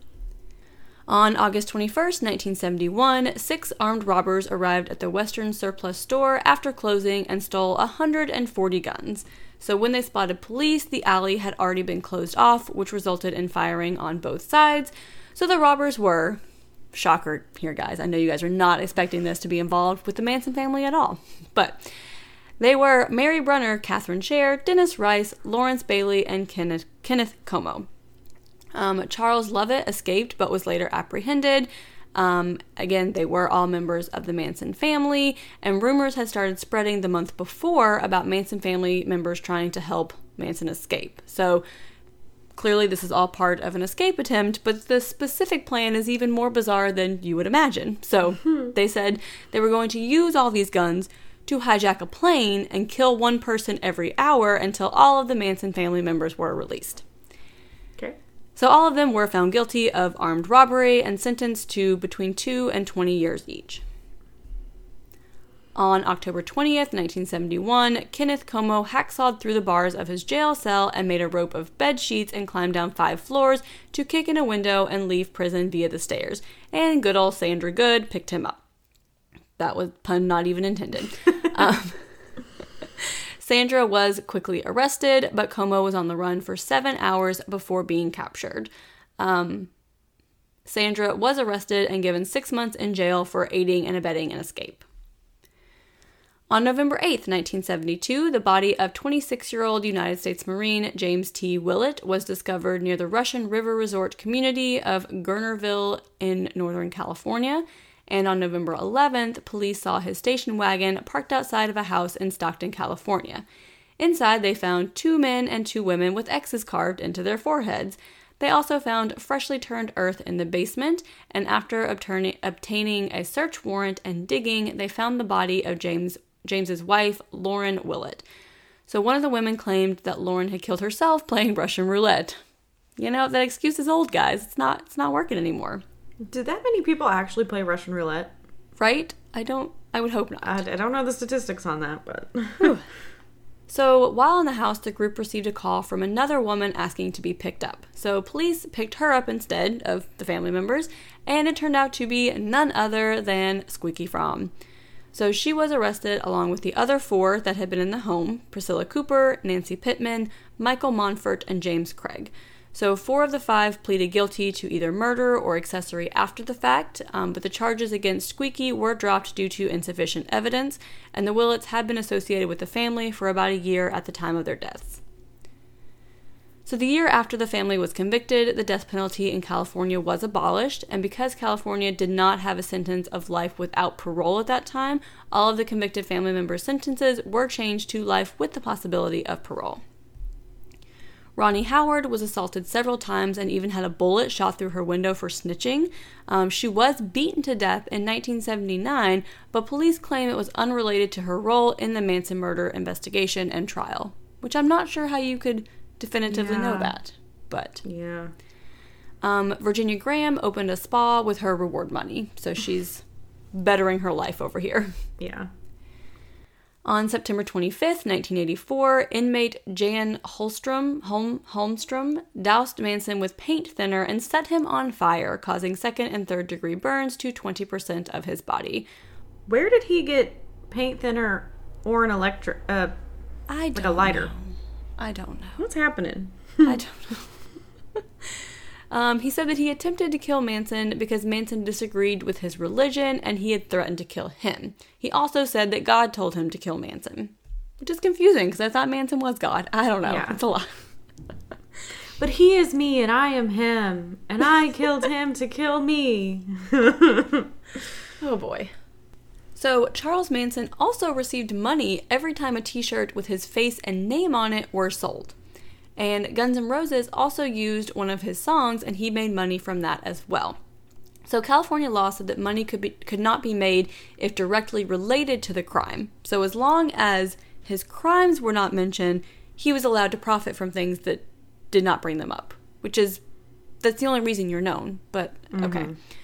But this did allow Wojtek's son to receive a judgment against Manson. So he was actually able to get money because Manson did have money because of this. So that's good.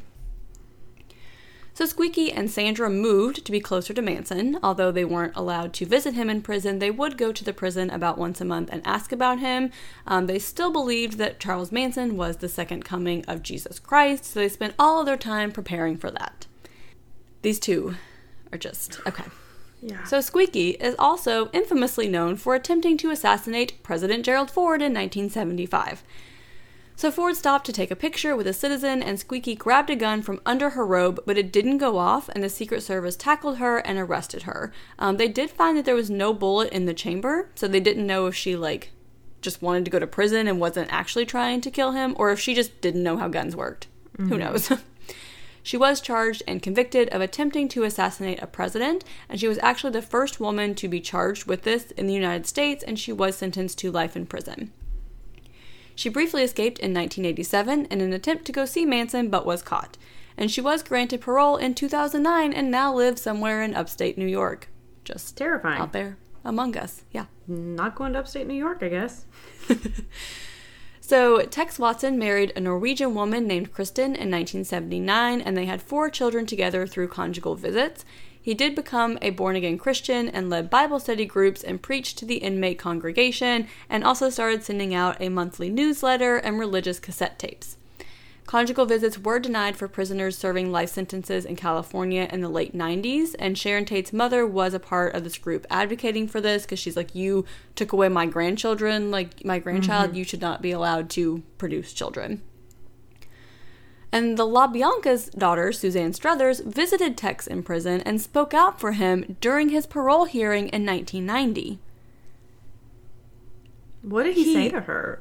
Right? He murdered your parents, and you think he should be given parole? Bizarre. Okay. And he and his wife divorced in 2003. He is still in prison today and has been denied parole 17 times. He's continuing in his godly Christian ways, apparently, and preaching and doing all kinds of things. All of the killers eventually renounced Manson and expressed remorse. Susan and Tex both wrote books as well. And Susan said to Sharon's mom, "There are no words to describe what I feel. I'm sorry, please forgive me. Those words are so overused and inadequate for what I feel." Susan married a man named Donald Lee Lazier in 1981. Lazier spells the S in his last name with a $sign and claimed to be worth $999 million. And Susan was his 36th wife. Oh my God. You can't make up this shit. It's still going. Oh, Lord. Oh, boy. They did file for divorce the next year, and Susan did remarry in 1987. In prison, she received an associate's degree and took paralegal courses, as well as courses in vocational data processing. She did lose her parental rights to her son after going to prison, and none of her family members would take him in, so he was adopted, and his name was changed, and his whereabouts today are unknown. What? He was Zeus, so thank God they changed his name. Yes, thank God he has a new name, and good for him that he's able to live a life separate from this nonsense. Susan Atkins died in prison of brain cancer in 2009. She did apply for compassionate release after she was diagnosed, but it was denied. Leslie was given a new trial because the judge should have granted a mistrial when her attorney disappeared and was later found dead. So she was out on bail for a while before her new trial, but was convicted again. She did have a brief marriage and received a bachelor's degree in English Lit while in prison. She is still in prison today and has been denied parole 19 times.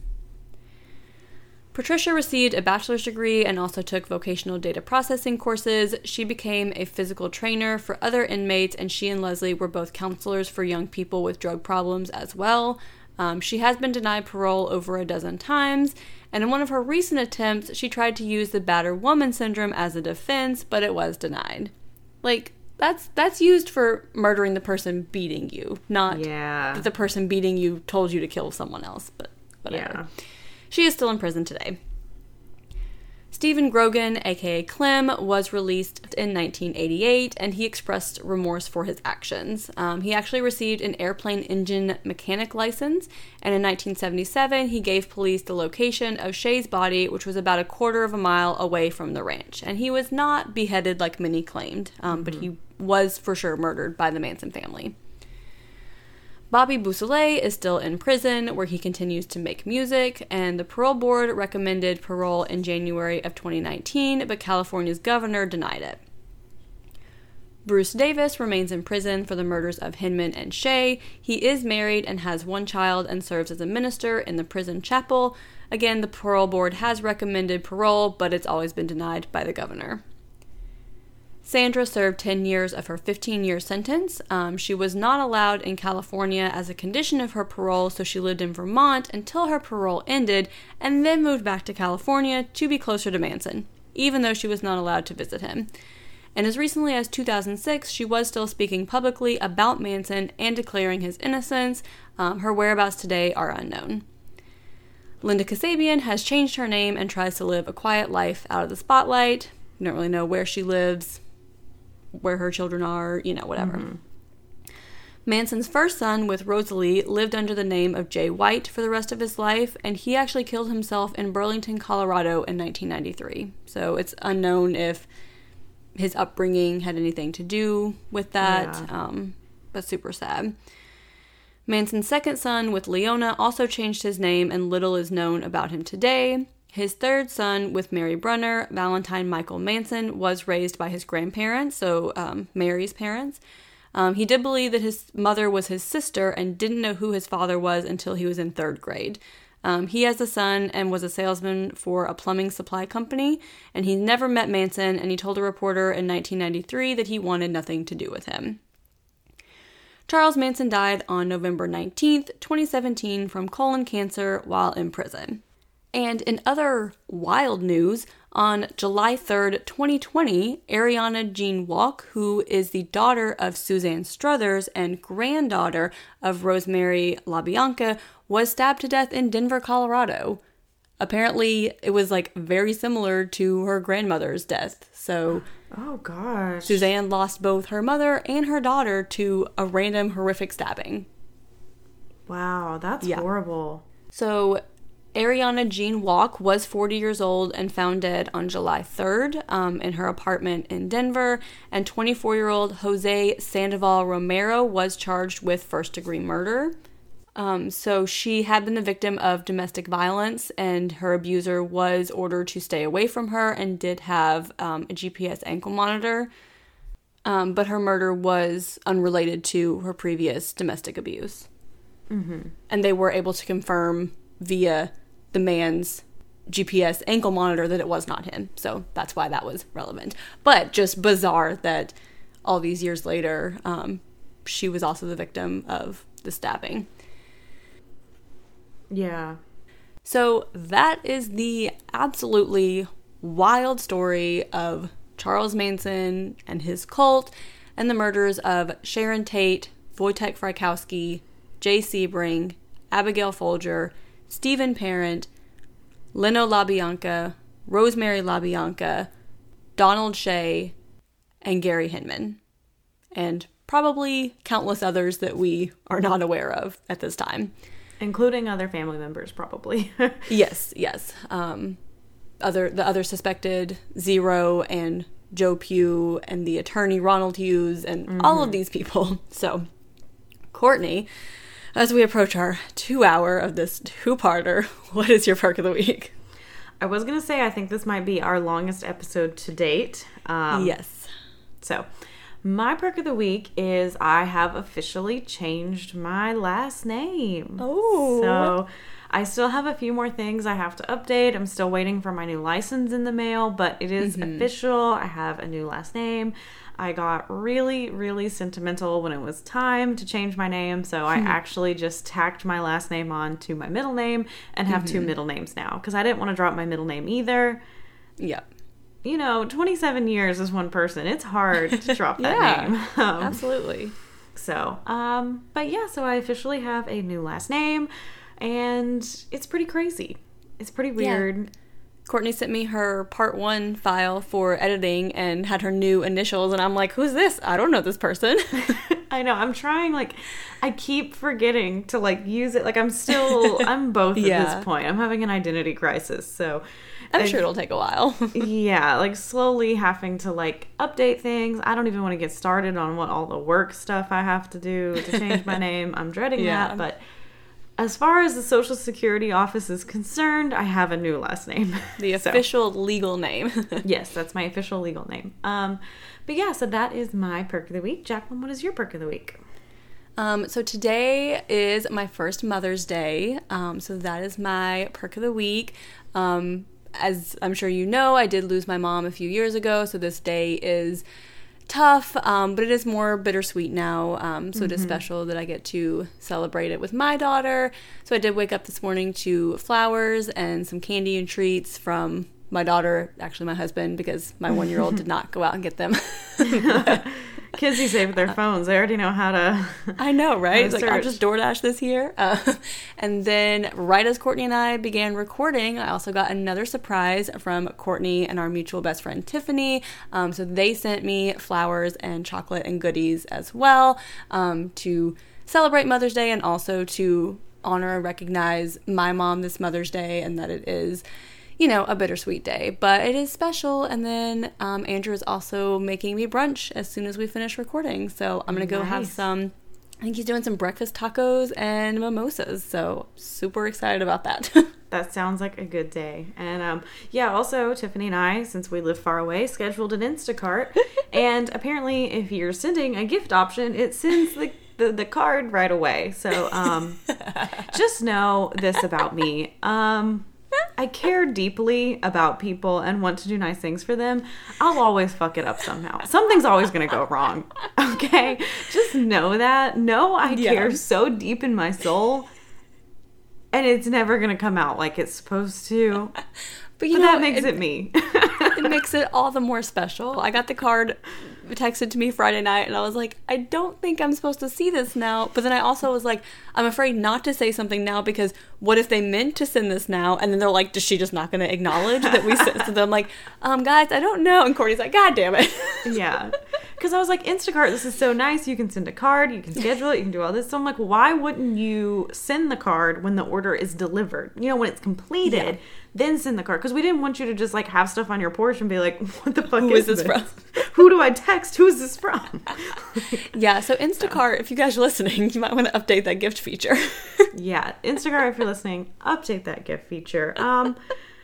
But yeah, and happy, very belated Mother's Day to all you mothers out there. And if you are having a hard Mother's Day because you no longer have your mom or don't have a good relationship with your mom, we see you and we understand. But I think it's about time to wrap this up. If you want to find us, you know where it is. Like, it's in the description. We say it every week. Yes. If you want a bonus, Patreon has a bonus coming out right now where we talk a little bit more about Charles Manson and Once Upon a Time in Hollywood. But I just don't think we have time to list all of our stuff. So just look in our description. You'll see it all. But in the meantime, have a cup of coffee. And don't commit a crime.